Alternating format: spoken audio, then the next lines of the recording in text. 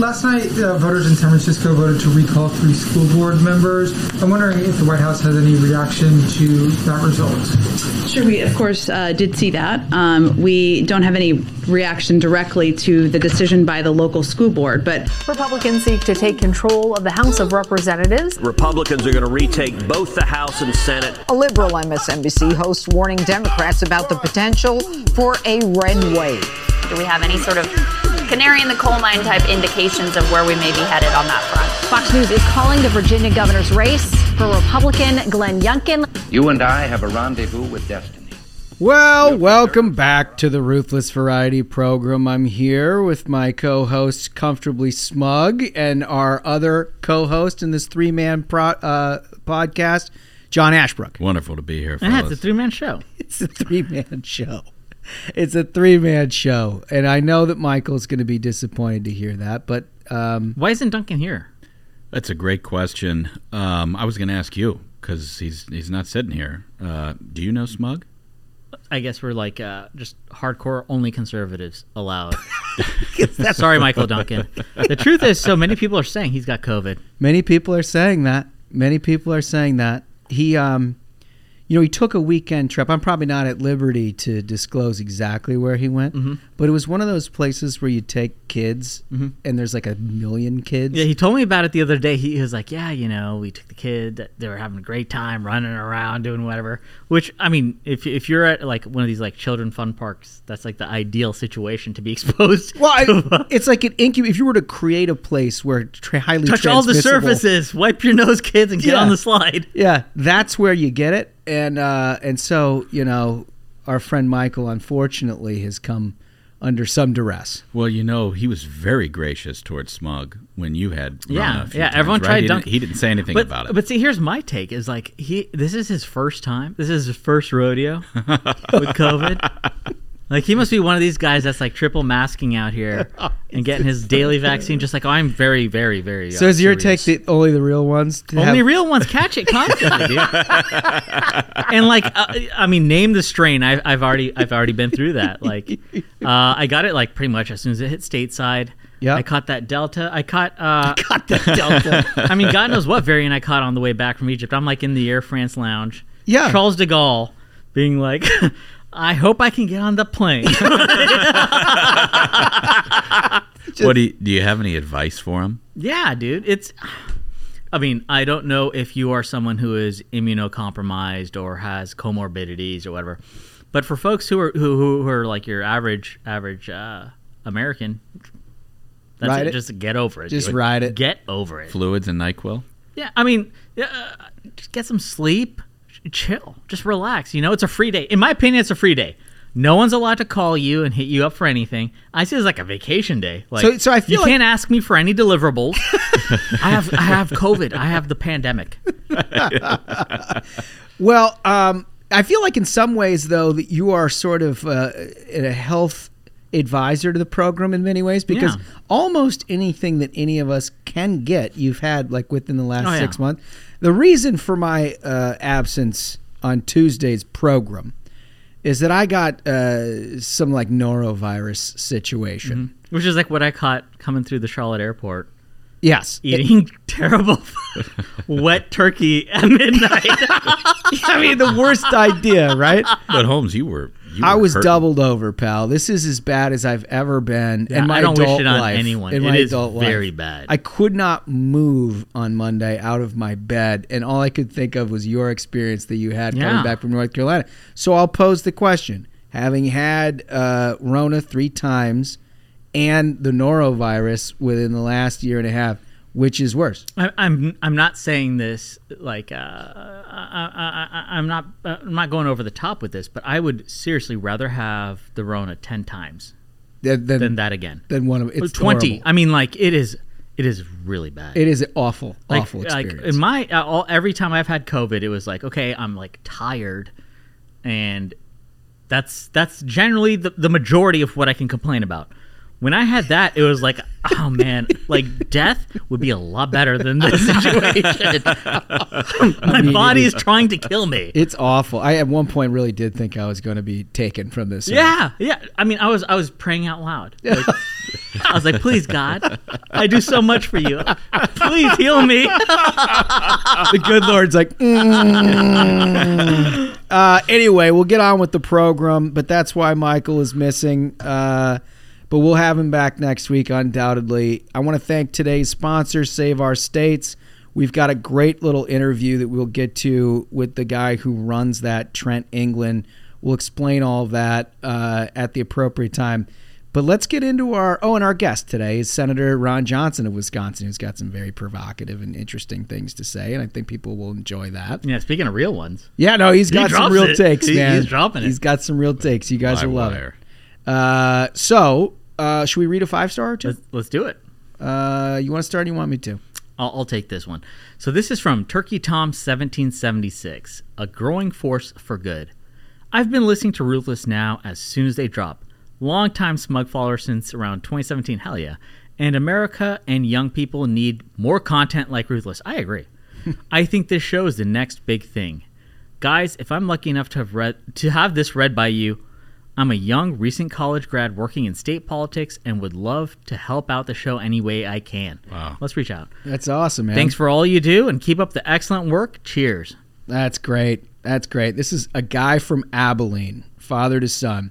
I'm an 80s born, 90s raised, middle-class kid from West Texas with a dad who traveled weekly for work and introduced me to Rush Limbaugh in late elementary school, like a lot of guys I know. Mm-hmm. Our dads were happy conservative warriors who worked hard, loved their wives, raised kids, coached baseball teams, never missed a piano recital, and set a path to envy, imitate, and admire. God bless that. It. Is 100% it. Man. Totally Dude, right. that is it right totally there. Right. 25 years later, I have kids of my own, and now I've had the chance to introduce them to the same man, my dad. He introduced him to the variety program. Amazing. Mm-hmm. Oh, man. And so he says, and while the Baptist roots may cause him to wince at the occasional F-bombs, the laughter we get from taking multiple times a week of the program highlights is completely worth it. You guys are doing the Lord's work, bringing joy to dads and sons. Keep it up. God bless it. That is so great. Man, you these cannot reviews. beat that. It doesn't get better than that. We literally have the best audience. We really do. And we got to, we're going to keep doing live events. I mean, like the one we had, I know you guys covered it on Tuesday, but I haven't gotten it totally off my shoulders. I just had so much fun. It was incredible. Just a blast. The energy. And I mean, we got a lot to say. Everybody in this audience has a lot to say. I hope we keep doing these things. Red Wave update. This is quite the Red Wave update. Yeah. So it wasn't really on my radar. It kind of was. But what I'm talking about is the San Francisco recall elections of the Board of Education there. And I think the reason it wasn't totally on our radar is because we're like, that's San Francisco. That's the thing. So friend of the program, Mike Solana, put this on my radar where he was talking about the situation of where even parents, even in San Francisco, were fed up, and he was putting out this information about like what if some of these members of the San Francisco Board of Education were putting out there.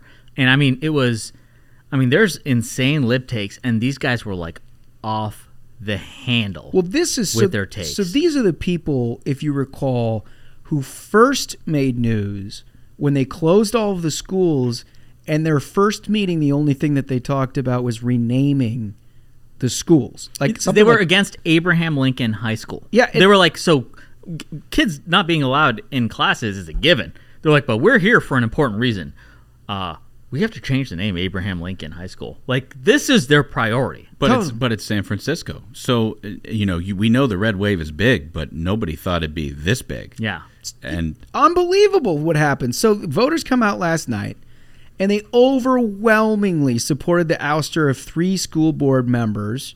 This is according to the San Francisco Chronicle, in the city's first recall election in nearly 40 years. And by overwhelmingly, the vote was like 80-20 or 70-30. Like, nobody's ever seen a vote this lopsided anywhere, much less San Francisco. It was a no-doubter. A no-doubter. The landslide decision means that board president Gabriela Lopez and members Allison Collins and Fuaga Maliga will officially be removed from office and replaced by mayoral appointments 10 days after the election is officially accepted by the Board of Supervisors. My whole thing is, first of all, it's stunning. Mm-hmm. It's amazing. Mm-hmm. And when you hear the left try to tell us that concerns about schools, school curriculum, how things are being run, their administration of COVID procedures, that all of that is a right-wing menace. Yep. Wake up. And that's the thing is like Ashbrook brought up the example with Youngkin of, in terms of registrations, Republicans were outnumbered in Virginia and managed to win because those folks in the center who may be registered Democrat are like, this is complete insanity and we are done dealing with it. And there was this quote from this article where it says, quote, "This is what happens when you try to rename the schools in the middle of a pandemic," exclaimed David Thompson, a.k.a. Gabraham Lincoln, an SF-USD parent dressed in head-to-toe rainbow drag and towering platform shoes, who described his persona as a form of protest. "We want to show the diversity of the community behind this recall.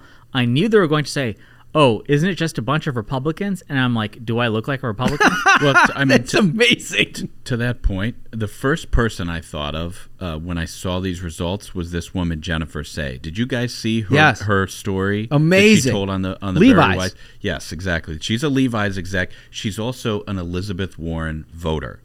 And she was working at Levi's. She didn't like what was going on in her kids' schools. For 26 years she was there. She's a former gymnast and I think a medalist in the Olympics. Yeah, she's highly decorated, a very, very brave and outspoken woman. But when she questioned school policies about in the woke powers that be, they all turned on her. This is a quote from her own piece that was posted on the Barry Weiss Substack. She said, "I was condemned for speaking out. She said, I was called a racist, which was a strange accusation given that I have two black sons." She said she was called a eugenicist, a QAnon conspiracy theorist. Think about that. She all she wanted to do was have her kids go to school. But this is part and parcel of what we've now been talking about for 2 years, right? Mm-hmm. Is that the only way to argue out of the hole that they've put themselves in and what they're trying to do to our children is to just cry racism, and accuse people who just obviously are not of all kinds of unspeakable motives. When the only thing that any of these people really want is their kids to get an education. And that was one of them. So Solana put this tweet out by one of the people who were recalled, where they were saying Asian Americans are like complicit in white supremacy and allow for basically black people to be persecuted.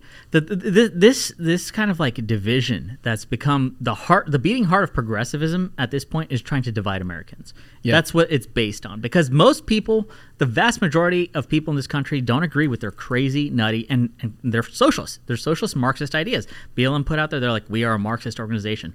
And so when they try to do things, like I remember in New York City in the public schools, they tried to get rid of accelerated mathematics programs because they're like, oh, these are Asian kids are using this to push white supremacy, which is unbelievable. Just think, try to do the logical gymnastic on that. There are children who are trying to get good at math, and you're saying that is white supremacy? I mean, if people in San Francisco are waking up to this, yeah, it's unbelievable. Katie barred the door. And the only thing Jennifer Say wanted from her local school board was accountability. She wanted a normal school environment for her kids, and they bullied her for it, but it didn't intimidate her. You read the story. Yeah, I mean, the basic sum and substance of the piece, and you should read it. It is on Barry Weiss's Substack because the whole thing is very compelling. But the upshot is they told her that she was going to be CEO. The only thing that she needed to do is step back from all of this critiques about schools and asking questions. And she's like, in so many words, shove it up your ass.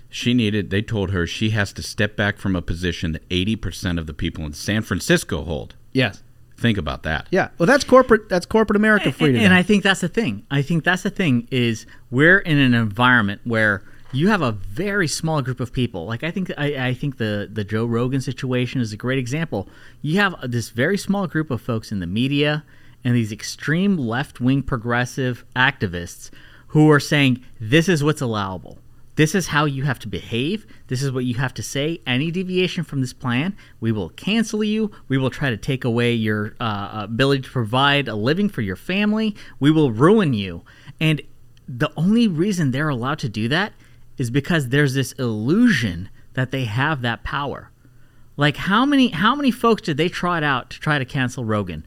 You had CNN put out an article where they're like, Joe Rogan is January 6th. Like anything that they can have to try to pressure. Remember the AP pressure mounts? Oh yeah, on pressure Spotify. mounts. Like they're trying to create this illusion that if you disagree with us, you will suffer. Yeah. And for so long, they've been able to run this racket, this extortion racket. Well, it's a protectionist racket, is what it is. I mean, it's like an old school Cosa Nostra move. Yeah, it is. Right? Yeah, and it is. particularly, it's very successful in corporate America because corporate America knows that it's on the wrong side of a whole bunch of working class issues. Yep. Right? And which have typically been old school Democratic issues. They no longer are. Nope. Right? They're now Republican issues. But they still make that connection. And so they think the way that they can satisfy people to look the other way on all the bullshit that they're doing is to embrace this god-awful ideology of just radical progressive extremism, racism, and things like that. And so they'll go away. And it works, right? So the left leaves these people alone when they start issuing statements about Georgia voting laws. The modern left is basically just an entity that exists as a tool of the corporations. Like at this point, It's the the way that they corporate work left. is like, I think a prime example was when they demanded the MLB All-Star game be removed. And you had these CEOs who had their jets and they were at the Masters in Augusta. They're like putting out these statements like, yeah, we won't have anything to do with it, as they're like going to hop on their jet and get out of Augusta. When Warnock then goes and backtracks and is like, I wasn't for this boycott. That's hurting our businesses. I wasn't for this nonsense. Yeah. I mean, that's the thing is the vast majority of people agree with us. You know, all our listeners. The thing about our listeners, they are radically normal Americans. Like the strength we have in numbers, and for so long, the media has joined forces with these radical left progressives to try to bully Americans into thinking normal is bad. You have to ascribe to these radical ideas. But the backlash is not limited to San Francisco. We're seeing it all across the country. There are new polls out that show Biden's disapproval has reached the lowest point he might be the lowest of any president. I mean, it's getting darn close. This is pretty amazing. A new Civics poll that came out February 13 has Biden at 34. But look at this, is even worse from my standpoint. His approval amongst independents is 23. So, 66 disapprove. So the stat that I loved, it says Biden's net approval among Hispanics declined by 40 points since January 2021. Well, I mean, look, this is what happens when you do dumb shit. That's right. Right? The American electorate is not a static thing. You don't just make assumptions about the way people think based on the last election that happened 15 months ago. You can't do unspeakable things to people's children and have them not react. Yeah, you can't, right? And I don't care if you're left, right, and center. I bet you Abraham Lincoln is very proud of what happened the other day. By the way, that guy's got the best nickname of all in the incredible. business. Incredible. And I think what has been very eye-opening to people across the political spectrum is the absolute lack of hubris, like the gall of these people, these Dems, who they demand everyone mask up their children, but like you'd see AOC on vacation, no mask. You'd see the Super Bowl, every celebrity, they don't have to wear masks. And whenever you see the masking restrictions, like all these Dem governors, they all want, hey, you should congratulate me and thank me for rolling back these masking restrictions, which still apply to schools. Go ahead. No. Go ahead, because I was just going to say that the larger piece I want to talk about in a second, but go ahead. I don't know if you guys noticed, but the CDC put out a heads up today that they're about to change their position on masking within the next 2 weeks. And funny, you think, is that response to San Francisco? Oh, I don't know. What happens within the next 2 weeks? The State of the Union address. Unbelievable. Oh, my gosh. That's amazing. Unbelievable. That's pretty good, dude. The temerity of these people. The temerity. I think that's the thing. It's so clear the disdain they have for average Americans, where they demand you suffer for me, and I should face no consequences. I should live freely. But hey, listen, you folks. It was like when that statement was put out about President Obama's birthday party in Martha's Vineyard, where they're like, it's a sophisticated audience. Yeah. That was my favorite. It's like, what are you saying there? But it's important when you're dissecting the American electorate. Like, why is it that Democrats are not going to be able to get out of this box? Because what we're talking about here are the neoliberal corporatist Democrats, right? The ones that are basically on board for the full takeover of American society by government if they can get away with it, but they also will cut ties in a second if it meant that they're going to lose power, which is why they're doing all these things. Right. Why can't they get out of it? Because they're married to this base, this progressive base that doesn't want to go anywhere. They have seen the light, right? And to give you an example of this, even D.C., this absolute hellhole of a governance, started rolling back their mask mandates and their vaccine mandates. And I saw in the local news yesterday a bunch of like complete idiot business owners. I can't even imagine how left-wing you need to be a business owner to come up with this take, that they're helping to try to reintroduce a bill into the city council that remandates vaccine mandates because they think it's good for business. Unbelievable. You only do that if you're backed by venture capital and money is no object. Then money is no object, right? Or you never really had to make a living on your own, or you have more money than you know how to spend. Yep. It's one of those things. But that's why they're not going to be able to get out of this box, because as much as Joe Biden and everybody wants to pretend like they've had this epiphany but they've been there all along, the progressive base isn't having it. They're going to be sitting triple masked. Mark my words, a year from now, they're going to be sitting triple masked in their basement looking for the fifth shot. They are. And don't tell them. It's true. Don't tell them. It's true. And all along, right along this subject. So it says a new low for Biden approval in the new Morning Consult political poll, 39-57. Also, a major shift against mask mandates as blue state governors changed their tune last week. 49% want mask mandates removed, 43% want mask mandates kept. And this, again, like I said, this all ties together. This is Joe Biden's approval ratings in Senate battlegrounds. Arizona, -29. Colorado, -16. Florida, -22.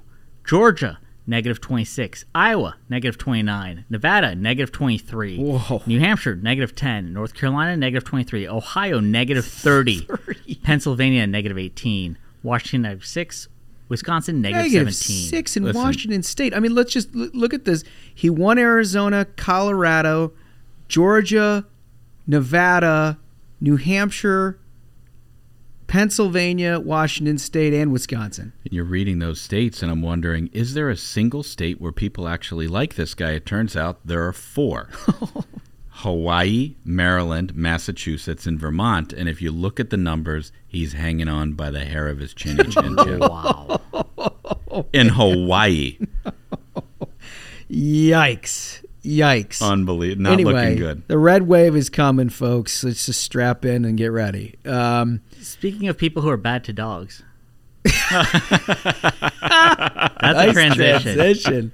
What's the name of that dog that he sent up river? Is it Major or Commander? Which one did he get rid that of? was it. Major, yeah, Biden. He's like, oh yeah, he's gone to a farm in Canada. Listen, Major knew what was happening in that White House, and that's why he started biting people. I mean, he doesn't want to be around when the investigations begin. And Biden did the old, he looks like he ran away, kids. He was, he took him out to Camp David and took the collar off. I mean. Go ahead, Major. Returned home. No chip in this one, right, honey? Oh man. Well, so this is an article from Fox News. It says a doghouse hit by meteorite expected to fetch over $200,000 at auction. It says Christie's Auction House confirmed to Fox News that it is hosting an auction that includes a doghouse from Costa Rica that was struck by a meteorite on April 23rd, 2019.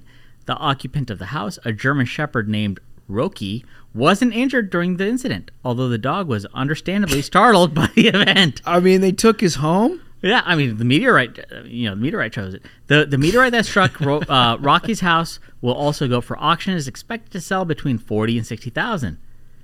I mean, I think that's an incredible thing. Like, meteorites are incredibly rare. It's among the rarest material. Is it? So I don't know universe. about this. Yeah, so meteorites are among the rarest material in the universe, right? by rate and composition. Like gold is easier to come across. Well, they don't come around very often. They don't. They usually burn up before they hit. That's the thing is typically they're like incinerated, or they're like in the outside the solar system, or they're in the asteroid belt.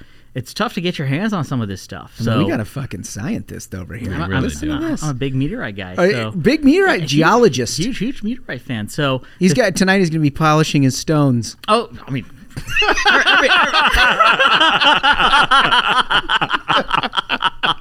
So honestly, I feel like shout out dog. The dog should be happy. That's a very does the dog portion. Get a cut? They just auctioned off his house. I mean, I hope so. Honestly, again, this is an example where I'm like the animal should lawyer up. Make sure you get a piece of the action. Invest that wisely. Did they get the meteorite or just the house? They get the house is what's up for auction. The doghouse, not a real. The house. Doghouse, yeah. The doghouse is what caught it. I mean, the dog survived, which is wild. Yeah, that's a tough dog.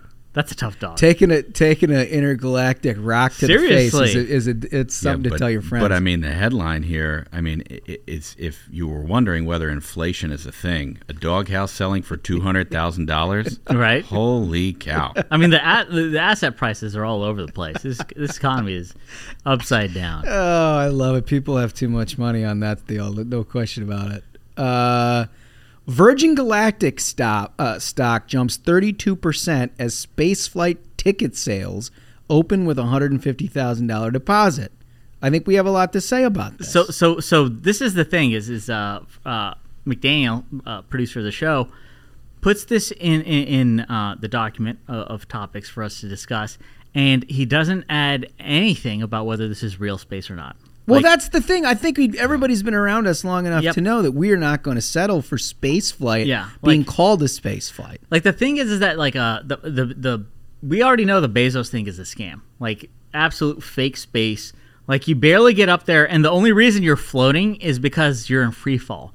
It's like when they were shooting Apollo 13, they just have a plane go up and down really fast. Oh, yeah, no gravity. Or like when they filmed the moon landing in Yuma, Arizona. There you go. Same story. Total fake news. So the thing is that, like, yeah, I think space is cool, but if it were real space, like legit space, like, honestly, it's come to the point where, like, there are so many companies trying to scam on what is space, like Bezos.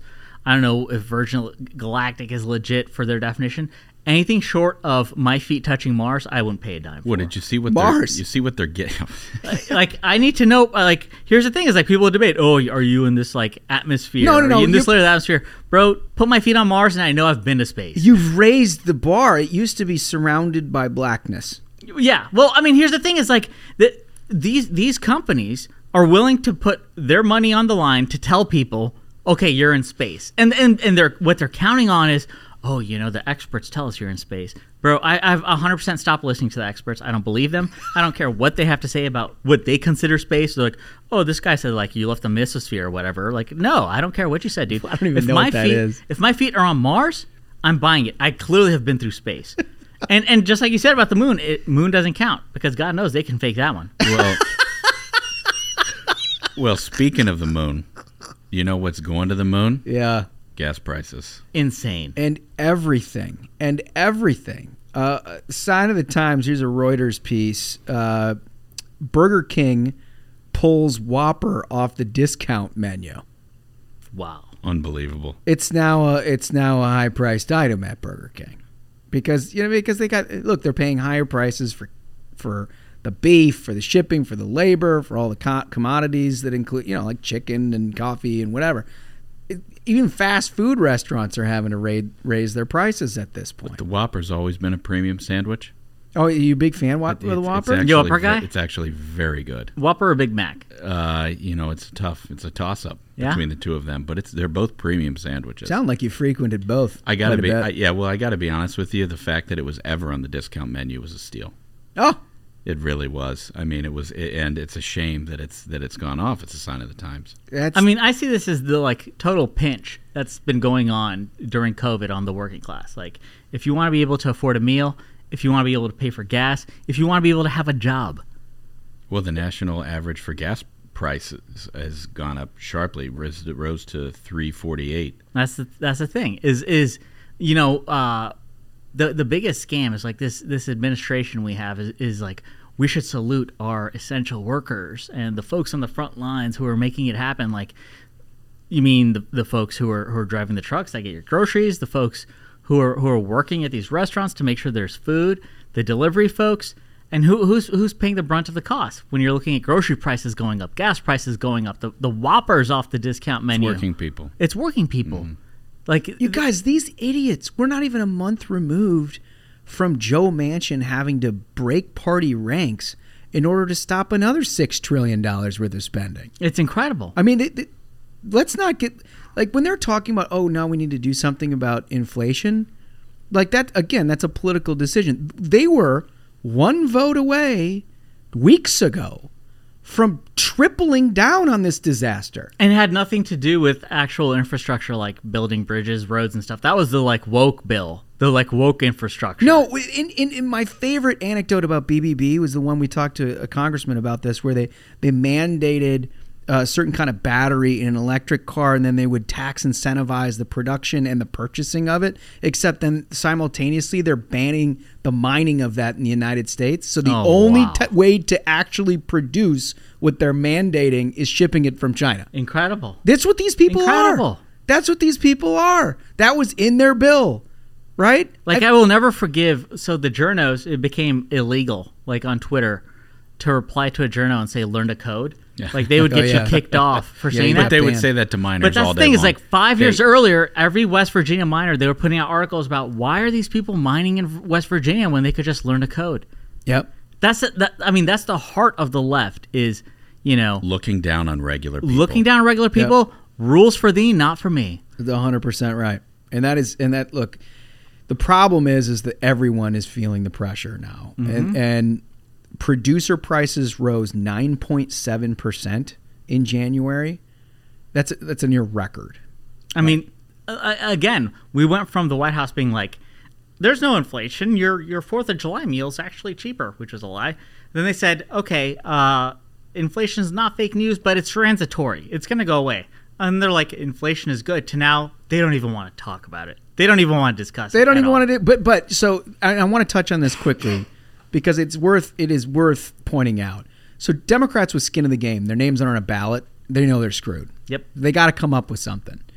I remember back in the day when the United States was fairly dependent on OPEC and Saudi Arabia and, all kinds of different foreign sources of energy, that what big move that Democrats used to make when they were in charge and gas prices went up, we're gonna cut taxes. We're gonna cut the gas tax. Yeah. Right? And this was like a 2008 maneuver that Chuck Schumer was engineered. So I was blown away last week when all these Senate Democrats came out and said, we're going to cut the gas tax. It's like, motherfucker, have you watched energy policy over the last 15 years? It's unbelievable. The gas prices have risen by $1, and they're like, you know what? We're going to give you 3 or 4 cents back. We'll give you 3 or 4 cents, and then we want credit for it. Thanks, guys. And every single reporter will dutifully write it as if it's some brave move. And then, no, NBC wrote that, like, the Democrats' effort to cut gas taxes runs into Republican intransigence. It's just not like as if anybody believes it. As if anybody who's reading NBC News that is not a Democrat already voting for a Democrat looks at that and thinks it's anything other than another reason to not read NBC. And I think one of the biggest parts of this whole like Russia-Ukraine conversation should be the fact that Joe Biden lets Putin have his pipeline, Nord Stream. But he cuts Keystone XL. Well, the first thing that they did, I mean, literally the first thing he did was, okay, I want to end American energy independence. Day one. Outrageous. That is, so that's part and parcel of the issue. The Nord Stream thing is obviously a huge piece of hypocrisy that is impossible to explain. But I think the larger issue is we were actually energy independent under Trump. We were. We didn't need OPEC. So like when everybody's talking about, oh my God, gas prices are going to go through the roof because of this Ukrainian conflict with Russia, 2 years ago we'd be like, who gives a shit? Right? Yep. We're producing our own. Yep. Now that we don't, now that we stopped drilling, now that we have cut off the Keystone Pipeline and all the promise that would have provided, we now, once again, are completely beholden to things we can't control. It's like they love sending energy overseas, whether it comes to I don't get the batteries come from China. I I don't it's get it either. insane. I don't get it either. It turns out America is a pretty big place.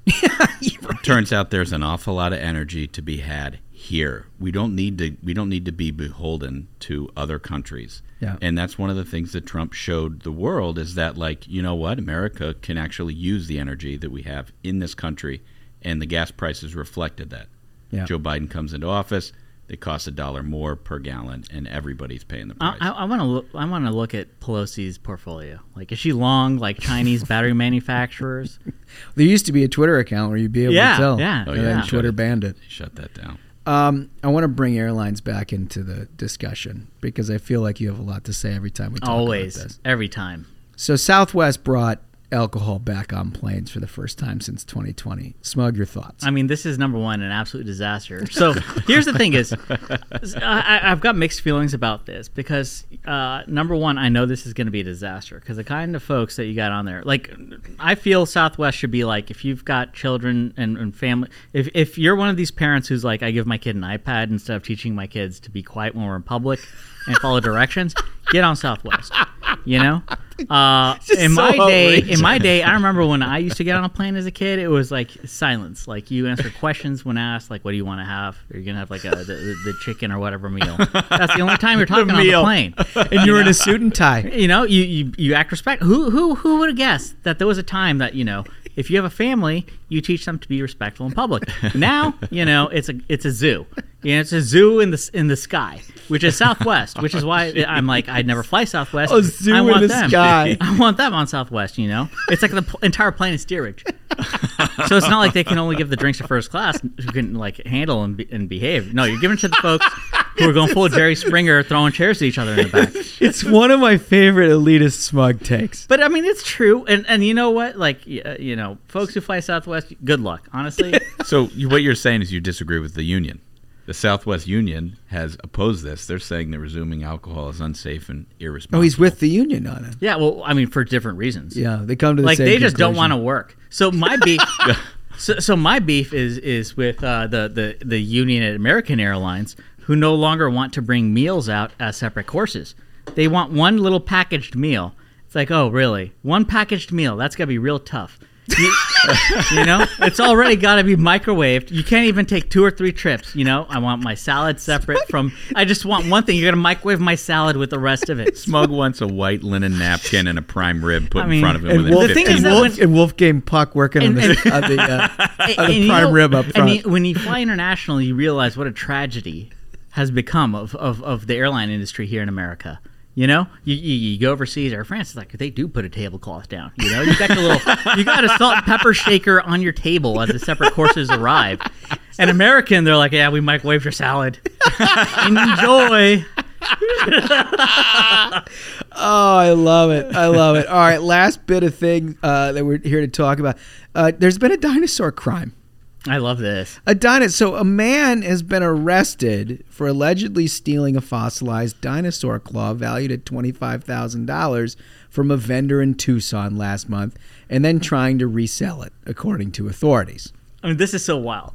Like, number one, this wasn't a well-planned out crime. I don't know what kind of liquidity the dinosaur claw market has. I don't think there's a lot out there. So it's not like you can cop this from, like, steal this and try to roll up to a pawn shop. And they'll be like, oh, yeah, we get this every day. Not a very weird ask. Well, you've undoubtedly given this some thought because you've said on many occasions that you would like to have yourself a dinosaur. Oh, I would love to. Yeah. I absolutely would love to. Like, you know, Nicolas Cage blew his money on a ton of crazy shit, right? Nutty shit. The guy made those National Treasure movies, which are fantastic. And it was real. I mean, the amount of money that guy made over his run, because he had a hell of a run. I think he won multiple Academy Awards. Well, I mean, Best Actor. Less so for the Academy Awards and for the like, you know, the trash movies that you can catch on you USA like any given weekend. The one where he's like stealing cars and stuff like that. Oh, that's a great movie. Films. The Rock, all the great movies. He made a boatload of money, like a ton of money, and now apparently, like, I guess he's broke because he's buying like dinosaurs and shit. But it's like, you know what? I can't begrudge the guy. You know, you get me to the top, I'm buying a dinosaur. Day one. This poor guy tried to turn it in to somebody and sell it, and he just got himself caught. Here's the thing: is number one, he should have kept it for himself. You know, You just have it on the mantle. just do it, keep it. Yeah, it's a point of pride every time you look at it. Yeah, I stole a dinosaur. Do we have any idea how big this claw was? I don't think I see any photographs. I'd like to figure out. I mean, is this well? We should tell producer McDaniel, be like, you have to, whenever there's a dinosaur discussion, please have photos and details. Yeah, and any animal, really. I'd like to see the look on their face. It's a big part of the segment. What was the game plan? Did he think he was just going to put it on eBay and nobody would notice? That's the thing. Seems like it. There's not much. Oh, and sadly, it says the dinosaur claw is now in Colorado with its owner. Thomas faces a felony charge of trafficking stolen property. Oh wait, so there is an actual owner of the claw. Yeah. It's not a museum. And there's a private owner of a claw. He didn't go full national treasure and just like take it from the source. I love that some guy's like, "Hey, he stole my claw." Yeah, I mean, come because on, that guy's doing what you were going to do. He was like, "I thought we were friends." Dude. It was like the Nick Cage movie. Incredible. All right, so we got to get to this first, our sponsor interview, because this is a really important one. Save Our States is a group that's dedicated to defending the Electoral College. You remember this because every time Democrats lose an election, they talk about how the system is broken. They want to absolutely destroy our democracy and eliminate the Electoral College. They have innovative ways to try to do it, and this group has been all over it since the very beginning. Without them, and I mean this sincerely, without them, I think there's a decent chance that the far left progressives would be able to enact this kind of plan. So you got to listen to this guy. He knows what he's talking about. I want to welcome to the program Trent England. He's with Save Our States. And as we just discussed, it is an incredibly important organization because of what they're battling back against with the national popular vote. Completely ridiculous. Probably the worst idea, honestly, of all the really bad ideas that there is across this country. This one might be the worst. So I really appreciate what you're doing. Thanks and welcome to Ruthless. Yeah, thanks so much. It's great to be here. Yeah, this is a uniquely bad idea that the left came up with. Well, it's uniquely bad. The funny thing is, it's like everything else, right? I mean, if a Republican wins an election, all of a sudden the election system is broken. If a Democrat wins it, it's just rigging it more to be more democratic. But there's a same kind of pattern with the national popular vote, right? I mean, when Donald Trump won the national popular vote in 2016, or when George Bush did in 2004, this movement became really significant on the left. And it was just to abolish the Electoral College because they just felt like, look, what did our founders know? Yeah, no, that's right. And I mean, a lot of people don't realize Al Gore's campaign back in 2000 had drafted a memo defending the Electoral College because they thought the election might turn out the other way. They thought that there was a real possibility that Gore would win in the Electoral College, but not get the most popular votes, which, that election was almost a toss-up, right? I mean, all Gore had to do was carry West Virginia, which the Democrats had carried forever, carry his home state, right? I mean, Gore easily could have won that election if he would have ran a better campaign. And yet, when the opposite happened, when Bush wins the Electoral College, Gore gets, more, what in a national election is really a handful more popular votes nationwide, then you see this effort spring up that's really disingenuous because this national popular vote interstate compact, on the one hand, Democrats tend to support it. People on the left tend to support it because it is as close to abolishing the Electoral College as you can get without changing the Constitution, and changing the Constitution is really hard, right? And then they turn around and they actually push this to Republicans and to other folks who maybe don't want to get rid of the Electoral College. And they say, well, we're just adjusting how it works. Right. Yeah. Yeah. I mean, it's really disingenuous, which I think typically policies that are peddled that way, they really are the worst because it goes to just how unstable and how kind of, this is a big Rube Goldberg scheme for one group of people to get what they want. And then they go and market it to people based on, well, it's got a bird in a cage over here, and it's got a pool ball that rolls down a thing over here, right? It's like, wait a second, like this is ridiculous. And well, it's become the hallmark of the progressive left. You should see what they've done to the healthcare system. But honestly, so here's the piece that I want to talk about, right? Because what you just said struck a chord with me, because when I was early chief of staff on Capitol Hill, there were a couple of, seemingly bright, sort of well-connected state legislators who basically didn't know any better, got themselves a part of this national popular vote deal and came to talk about it. Now, I mean, they walked into the wrong office, because I knew everything there was to know about this. And I worked for Mitch McConnell, who lives and breathes this stuff. Yeah. But the point is I think there's a lot of susceptibility to people who don't want to get rid of the Electoral College, but don't think that is what they're doing here. Well, that's right. And you know who the worst offenders are is some of the political consultants out there, like, some Republican political consultants in places like California. They just look at this and they say, maybe we get a cut of presidential campaign cash. And so they've been really willing to jump on board. And then, as you say, there've been a handful of Republican legislators around the country, including a couple of who have gone to work for National Popular Vote, right? Who push this all over the place. And yet, I mean, this thing it was developed by the left. It's funded by the left. It's run by the left. And the whole point is to effectively abolish the Electoral College. Probably for the listeners, we should sort of sketch out, how does this thing actually work? Because I've had people tell me, I'll start talking to them about this, and they say, well, come on, like, it's impossible. You have to change the Constitution. This doesn't make any sense.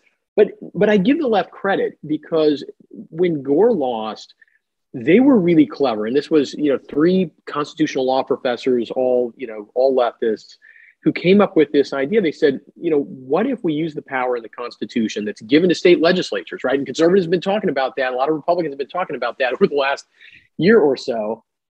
Legislatures have this power to direct the manner of choosing presidential electors, which includes just appointing them directly, right? So it's a pretty broad power. What if you just get state legislators to ignore how the people of their own state vote and choose their presidential electors based on the national popular vote? Now, if one state does that, who cares, right? Unless it happens to be the one pivotal state, it's not going to affect anything. But if you get states with a majority of electoral votes to do that, you can basically hijack the Electoral College and force it to rubber stamp the popular vote result. It's incredible. Which again, it's really savvy, right? I mean, these guys read the Constitution. They took it seriously. I give them all kinds of credit for that. It's a terrible, dangerous idea, but it's not obviously unconstitutional. I think it is unconstitutional, but it's not. There's nothing in the Constitution that explicitly says you can't do this. And so, you wind up with these Republican hacks who are paid by MPV, who go around saying, well, it doesn't really abolish the Electoral College. It leaves the Electoral College in place. And, this don't we want to just have one big national election for president of the United States, right? It's like, I mean, come on, guys, you're not smarter than James Madison. And, I think what we've seen in, both of the recent elections where the Electoral College was decisive, it actually works the way it's supposed to work, right? You're not supposed to be able to win an election because you've got intense support in a region of the country, whether that region is big cities or just the South or just the coast or whatever, right? That's actually why we have an Electoral College. It's why other countries use Electoral College type systems or parliamentary systems that produce the same kind of effect. We don't want regional politics. We don't want the Democrats to be able to run everything out of, the East and West Coast. It's completely ridiculous. So talk about what you guys are doing at Save Our States. And I got to imagine there's a lot of our people who want to help you.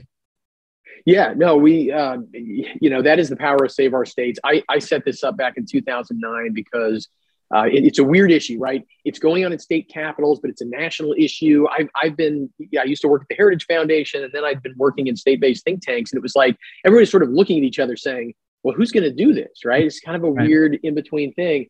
So we go out, we educate state legislators, we educate the people around state legislators, Republicans and Democrats. We've got Democrats who are on our side on this as well, sometimes for reasons that I think are, they're a little different than my reasons.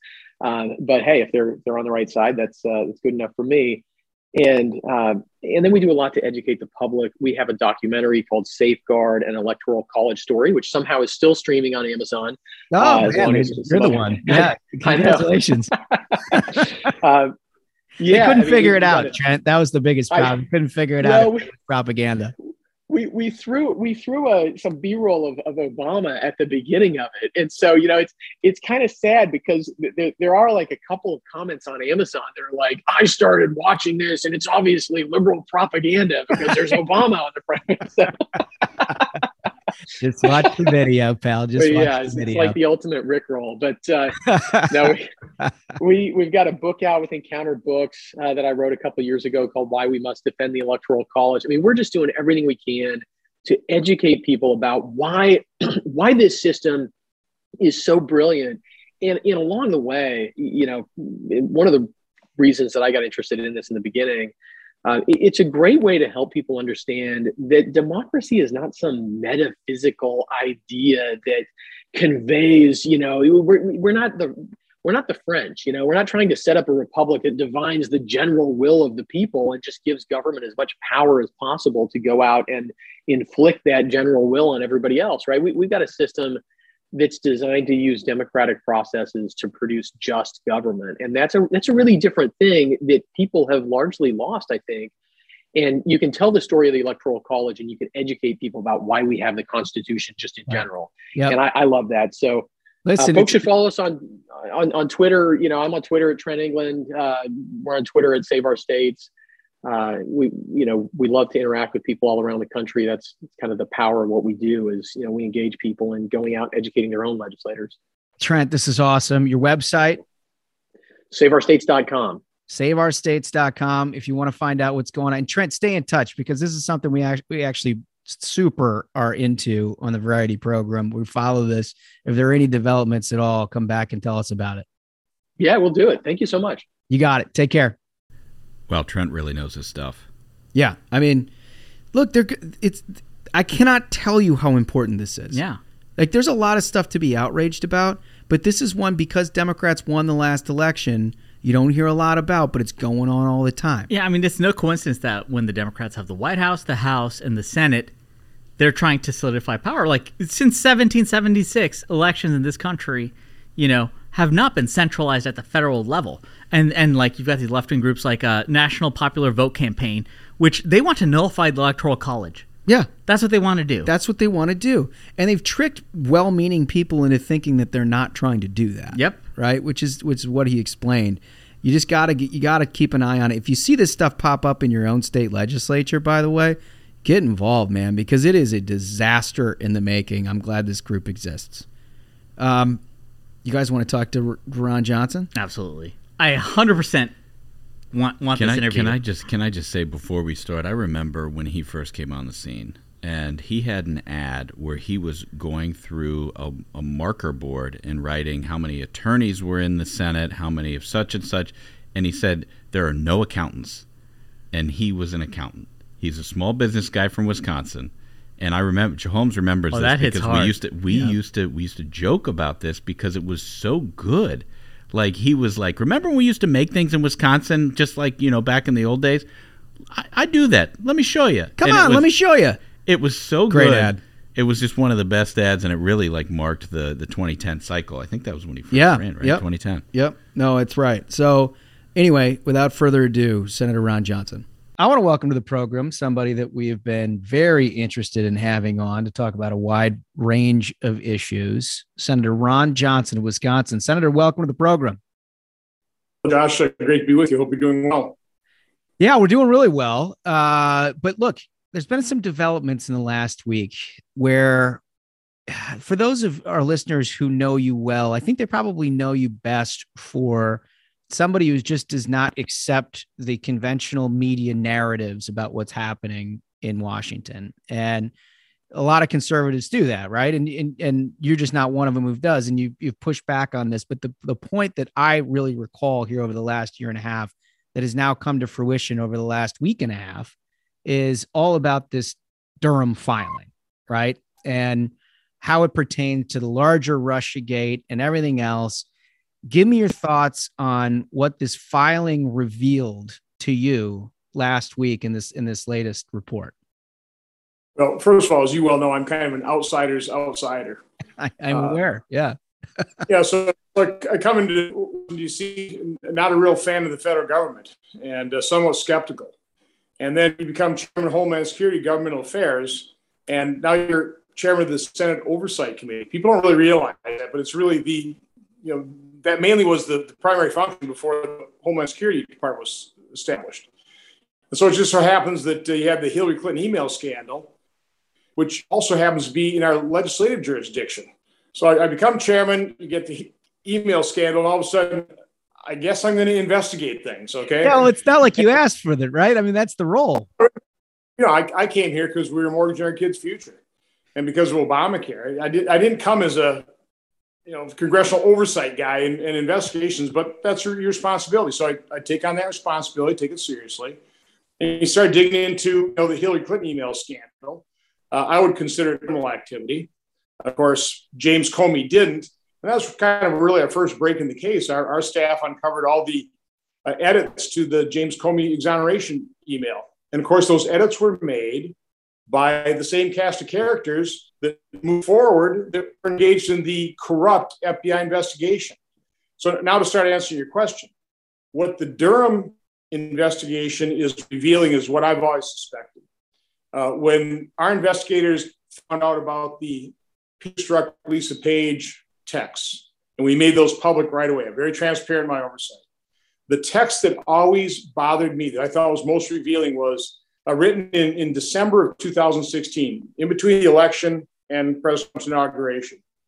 And to paraphrase, this might be the exact quote, I've done it quite a few times. Yeah. Think our sisters are leaking like mad. Scorned and worried and political, they're kicking into overdrive. So the sisters are obviously the sister intelligence agencies. We know Brennan. We know these are political animals. They've revealed that by joining the MSNBC team. Yeah. What were they worried about? Now, I figured I knew what they were worried about. They were worried about what they had done during 2016. And so, to me, what the Russian hoax always was a massive diversionary operation. Let's face it, that's what the intelligence agencies do. So this is a diversionary operation.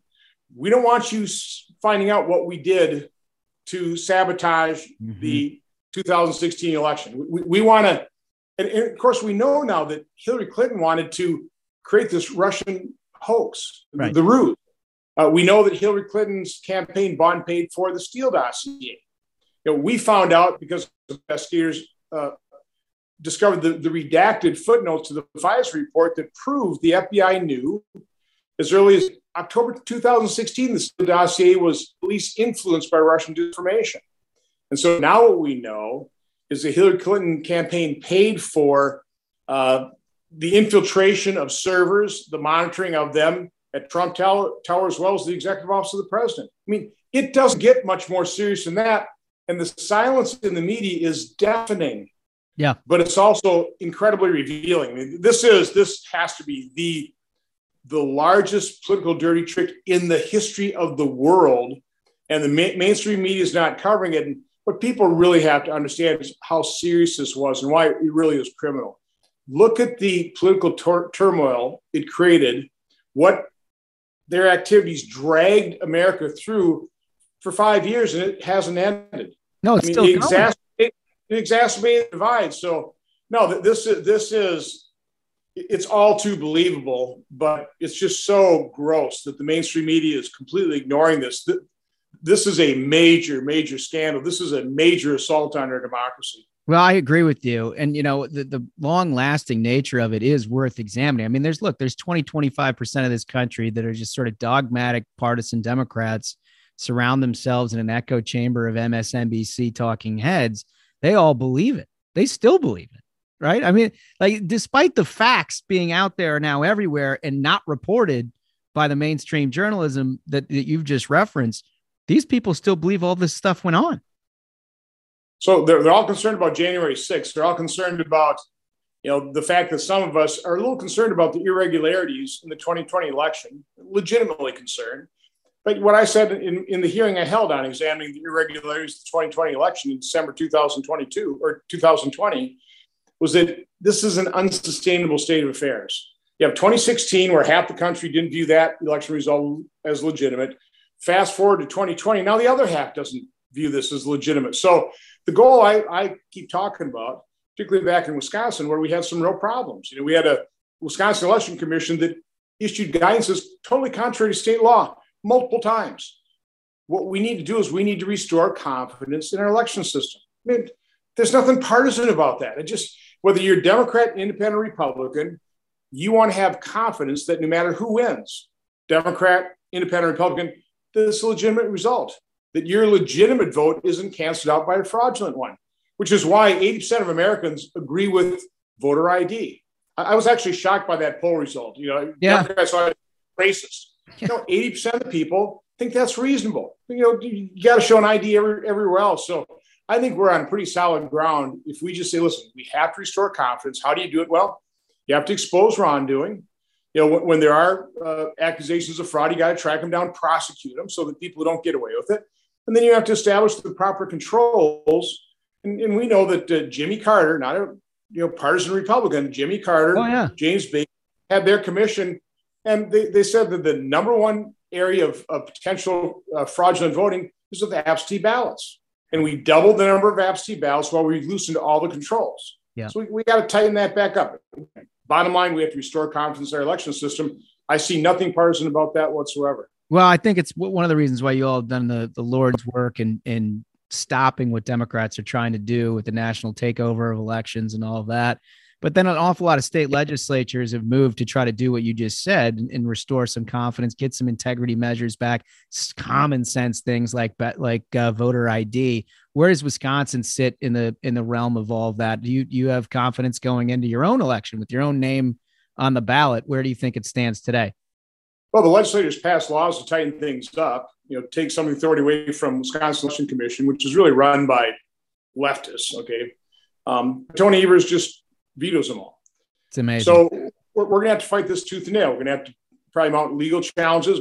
Hopefully the Wisconsin Supreme Court will side with those legal challenges and make election clerks follow state law, because our law is actually pretty good.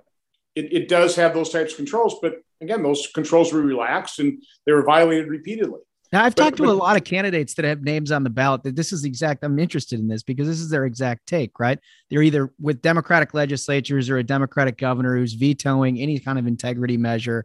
And what do you do, right? Because it's imperative that the voters who are coming out for you, of all people, have faith and trust and so everybody's got a little bit different take on it. But it sounds to me like you have more oversight, more maybe proactive legal action where you're establishing ground rules going into the election. Yeah, I mean, we're investigating these things. Investigations are hard. Yeah, people that commit crimes or cover things up, they bury the evidence. So it's not easy to prove these things. But what's easily provable is the fact that, again, we issued guidances, or WEC did, that were contrary to state law. So you just make sure that election clerks follow state law. If they do that, then you're fine. We're probably in pretty good shape, except for Milwaukee's going to be a problem. Zuckerbucks might still be a problem. The money he poured in on a partisan basis, it still totally blows me away that that's legal in any way, shape, or form. But again, we'll just challenge all things. So one of the things that I know is near and dear to your heart, because you've been doing a lot of it lately, is talking to parents about schools and talking to kids about schools as it relates to COVID and reopenings and everything. I mean, look, it's been a disaster nationwide. By and large, I think most places in the Midwest got it better than other places throughout this country. But tell us a little bit about what you're hearing from parents in Wisconsin about where they find themselves 2 years into this thing. Well, COVID exposed an awful lot. One thing it exposed while parents were looking over their kids' shoulder at their online learning is what teachers were indoctrinating. I don't even want to say teaching, indoctrinating them with.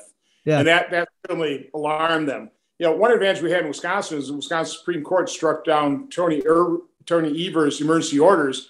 So Wisconsin pretty well returned to normal early in the pandemic. Now, we were careful, businesses where you had a significant risk of out of control spread, people were wary of those, and, there were controls in place, reasonable ones. But, by and large, Wisconsin kind of got over the pandemic. We've had our surges. I've never downplayed COVID. Yeah, as every state has, right? No matter where you're standing at the masks and the mandates, it's kind of, it looks the same no matter what, right? But we also had cities and do their own thing.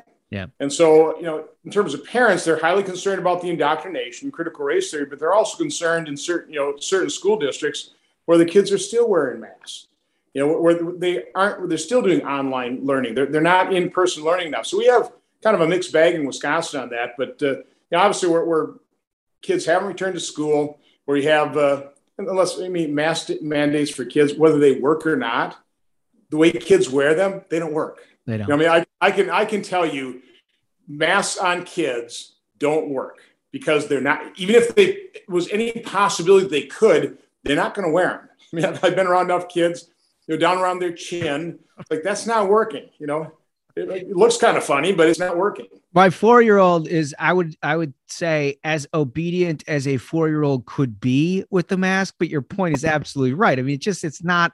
That doesn't work all the time. They're 4 for crying out loud, right?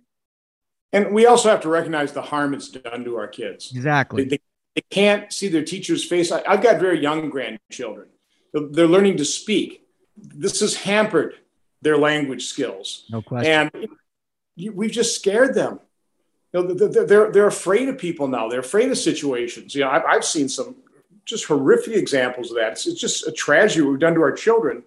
And you remember early in the pandemic how the world community basically condemned Sweden because Sweden did things the right way.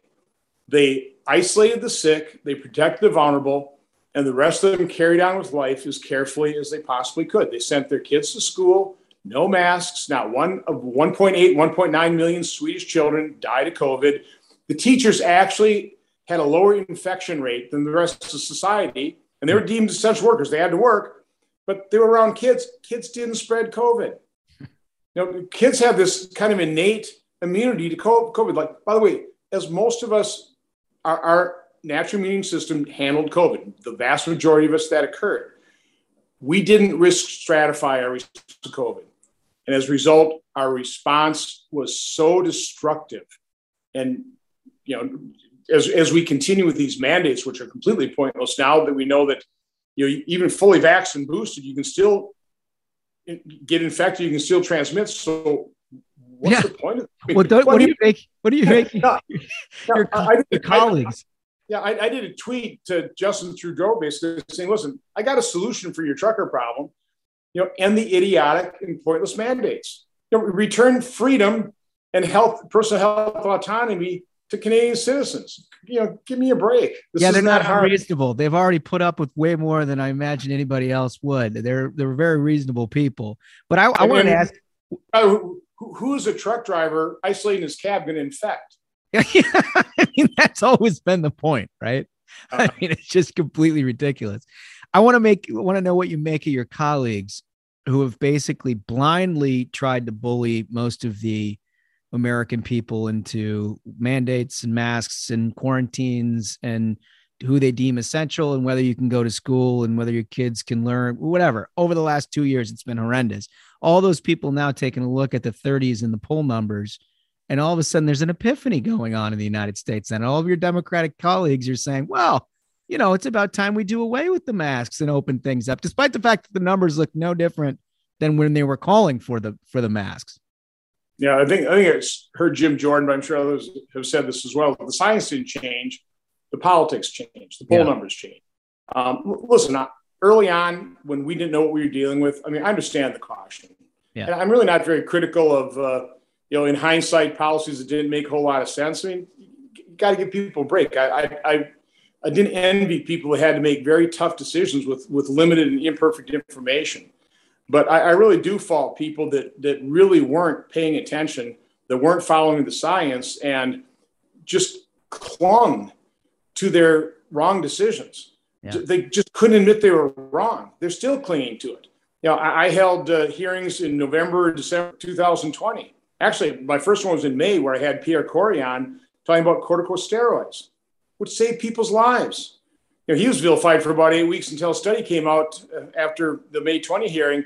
I guess corticosteroids do work. And then I held hearings in November, December. They were censored. Pierre Corey came back, talked about ivermectin, 8 million views on YouTube. That got pulled. So I think that's been our biggest blunder, where we just ignored I'm talking about a cornucopia of drugs, cheap, generic, widely available, that I'm thoroughly convinced work. I've referred enough people, followed their progress, heard just amazing results, from early treatment. And of course, there's growing evidence of it. There's been hundreds of thousands of patients successfully treated with early treatment, but we didn't do that. No. I mean, 2 years in the pandemic, NIH guideline continues to be, if you test positive, I'm sure why we're testing anymore, because if you test positive, you do nothing. Go home, isolate yourself, be afraid. Monoclonal antibodies was being recommended, but that's kind of the old virus that kind of been not available right now. So we still 2 years into this, we're not doing anything about the only thing that's been recommended for either hospital or outpatient treatment are very expensive, patentable drugs. Yeah, they've just it's because the playing field is completely tilted in the favor of big pharma, and my eyes are pretty wide open here. I think you've just seen the corruption of big pharma capturing the agencies and really pushing through their agenda. And my own personal belief, Josh, is I think hundreds of thousands of people died that didn't have to. Well, how much of this does it alarm you that, the thing that stuck out the most about COVID experience to me was the combination of a government dictation about what's happening that evolves over time, right? As you said at the beginning, you can forgive some of that as it stretches out. They're saying knowing falsehoods, but maybe the most concerning part to me as we look at where our society is that those falsehoods were ironed in by the mainstream media, censored by all kinds of different platforms. And it made it so you almost couldn't think and say the things that you just said about treatment plans, about any sort of other way to look at the disease than what was dictated by Dr. Fauci. That to me seemed like the biggest problem that we've had. And it doesn't just impact COVID.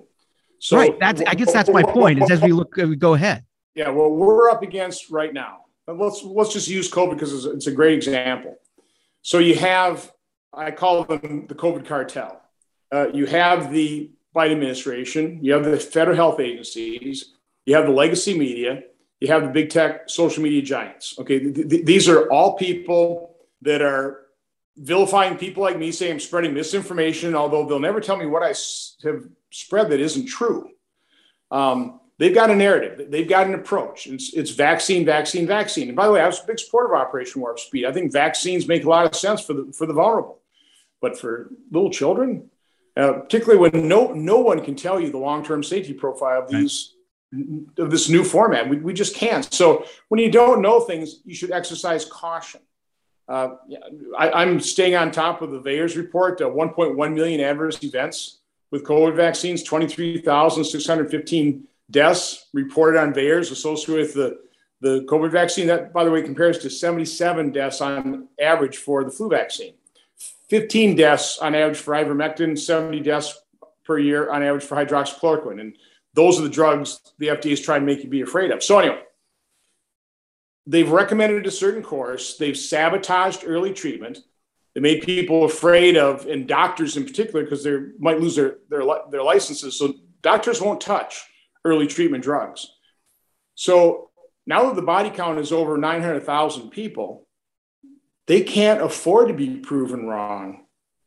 I mean, the worst thing for their reputations, okay, probably for their mental health, would be inconclusive. Totally conclusive, 100% guaranteed. These things work. The things that you sabotage, the things that you kept off the table, the things that you denied doctors and patients in terms of use, if those, and I think they have been, conclusively proven to work. But if, like, the rest of society agreed, what are these guys got to say about themselves? If it came out that the most effective treatment was ivermectin, FDA would come down to the studs tomorrow, right? so again, they can't afford to be proven wrong. But here's the real point: they have the power to make it almost impossible to prove them wrong. They are the Biden administration, the healthcare agencies, the legacy media, big tech social giants. So that when you have a Dr. Malone or Dr. Peter McCullough go on with Joe Rogan to have a 3-hour conversation, similar to my 5-hour event that I held on the 24th, COVID-19, a second opinion. By the way, more than 2 million views on Rumble for the full 5-hour event. Our 38-minute highlight reels up to about 1.3 million views on YouTube. I put it up on YouTube, assuming they were going to take it down. They haven't yet. So people want this information. But you get people talking about this.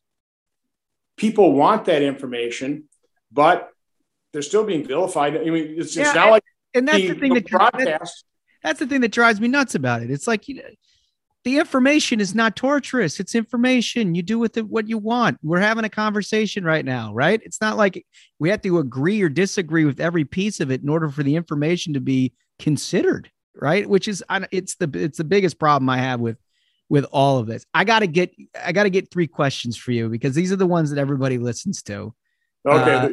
Stuff they're going to ignore. Yeah. All the life-saving tips, ignore. Yeah. Give me your best shot. That's 100% right. So the first is, Senator Johnson, if you could plan your last meal on Earth, what would it be? Well, it's only be high calorie. It has to be. I guess like burger fries with a chocolate shake, a really big one. Nice and thick. There you go. All right. I didn't know because, well, you're an Edina guy originally, right? Weren't you a Edina high school guy? Yeah, but you shouldn't really mention that. Yeah, no, because you very quickly chose Wisconsin, which is what I've always held against you. Are you from Minnesota? Yeah, I'm a Minnetonka person. Okay, I did not. Minnesota, so you're Minnesotan.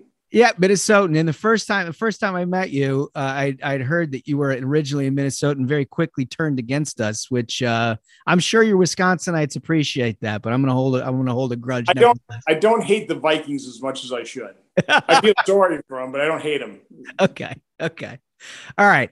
Second question. If you didn't get into politics at all, right? And I know the easy answer to this is you just kept doing your successful business, which obviously was extremely successful and what you love to do. But let's take it out of that. If you had just a hole in your life that you never got into politics, what do you think you'd want to do with your life? Well, actually, it was what I was doing and almost led to politics. I really got involved on a volunteer basis in our education system. Oh, okay.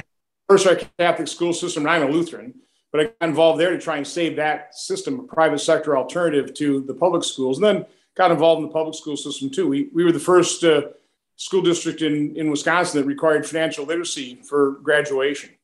We had something called the Academic Excellence Initiative. How do you teach more, better, easier? Now, how do you use technology? We're still using a 18th century model of education. It's not working that well. So now I would probably go, I would really continue to focus on, how can I bring my manufacturing skills, my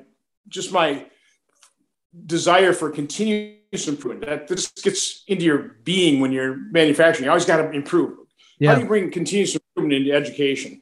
That's probably what I would have done. That's fascinating. I remember that kind of being a thematic of your original 2010 campaign. I mean, some of the thought pattern that you had behind bringing sort of an education. At the time, we were dealing with incredible problems with people graduating college and not getting jobs, right? And it seemed like you spoke to that in a very specific way. Now I get it. Now I understand. That's great. All right. Third and final question. What motivates Ron Johnson more, the thrill of victory or the agony of defeat? Really, it's the challenge of a problem. I've worked all my life. Never walked away from a problem. It's just, I see a problem. I want to fix it. My kids weren't always that nuts about it, particularly my girls. My wife finally looked at me one time after I tried solving my daughter's program. She left the car, crying. And my wife looks at me and goes, Ron, she's not looking at you to solve her problem. She just wants you to say you're sorry to hear about your problem. I said, well, I wish you would have told me that 20 years ago. This could have been a lot easier. So I just have this, I guess, desire to solve problems. And it's not, whether you solve it or not, you just got to try. And, truthfully, that's why I'm running again. I would love to go home. I mean, you know how dysfunctional this place is. Drives a guy like me nuts. Yeah. This place drives me nuts. I mean, I come from the private sector where there are functioning organizations where you witness excellence, you compete against excellence. And you come here and this is so dysfunctional. So but in the final analysis, Josh, I couldn't walk away. I think our nation's in peril. Yeah. So it's not about winning or losing for me. It's just like, okay, there's a serious problem, and it's with the country I love. It's with this marvel we call America. There's no doubt about it. It's the greatest nation in the history of mankind. It's here to preserve our freedom and allows Americans the freedom to dream and aspire and build and create. How can you walk away when that nation's in trouble? Yeah, that's really well said, Senator. Really well said. Tell us where we can go and help you, because your election is absolutely integral, not just for everything that you're working on, but control of the Senate and everything else. If we don't have Wisconsin, we don't have Ron Johnson, we don't have a Senate majority. Where can people go to help you? It's RonJohnsonForSenate.com. I'll repeat it, RonJohnsonForSenate.com. I've already been outspent $13 million to $1 million. That's just a fact, okay? They started spending money way before I'd even decided to run. But, you know, Josh, you know how grossly expensive these races. I mean, it grosses me out. I mean, I hate it, okay? But I'm going to need a lot of help. So anything your listeners can do, RonJohnsonForSenate.com. We're doing Zoom call fundraisers. If you want to get on a Zoom call with me, with some of your wealthy buddies. Yeah. Yeah. You know, we don't run with the wealthiest crowd, but we travel in packs, Senator. We travel in packs. but people are willing to contribute to the effort. I'm happy to do that. But RonJohnsonForSenate.com is where you sign up to do something like that. That's awesome. All right. Listen, thank you very much for joining us today, Senator. Good luck out there, and let's keep in touch. Had fun. Stay well. Take care. So I thought actually one of the most interesting parts of the interview was how he opened up when I talked about how we all kind of know him. If you're not involved in politics, you would know Ron Johnson's name because the media's attempt to vilify him for pushing back on the Russiagate narrative, right? And so I got into that, and what he wanted to explain is like, I didn't come to Washington to investigate anybody. I came for what you just said, John, in the intro of this interview. I came to try to keep our finances under control, and my job was of oversight of these committees, and so investigations came with the territory, right? It's not like he just sort of sought out to be a part of this. It was just my job. He took the job that was in front of him. Yeah, he took the job, and so that's what Midwestern people do. That's exactly right. Great interview, and I love how he's so legit. Wisconsin is like Wisconsin. It's the legit Wisconsin. The accent's real. Totally. He's very legit Wisconsin. All right. Well, I think we did it. Absolutely. That was another banger of an episode, gentlemen. And again, thank you so much to our listeners. Enjoying the live show. The feedback from that is incredible. So until next time, minions, keep the faith, hold the line, and own the libs. We'll see you on Tuesday. Stay ruthless.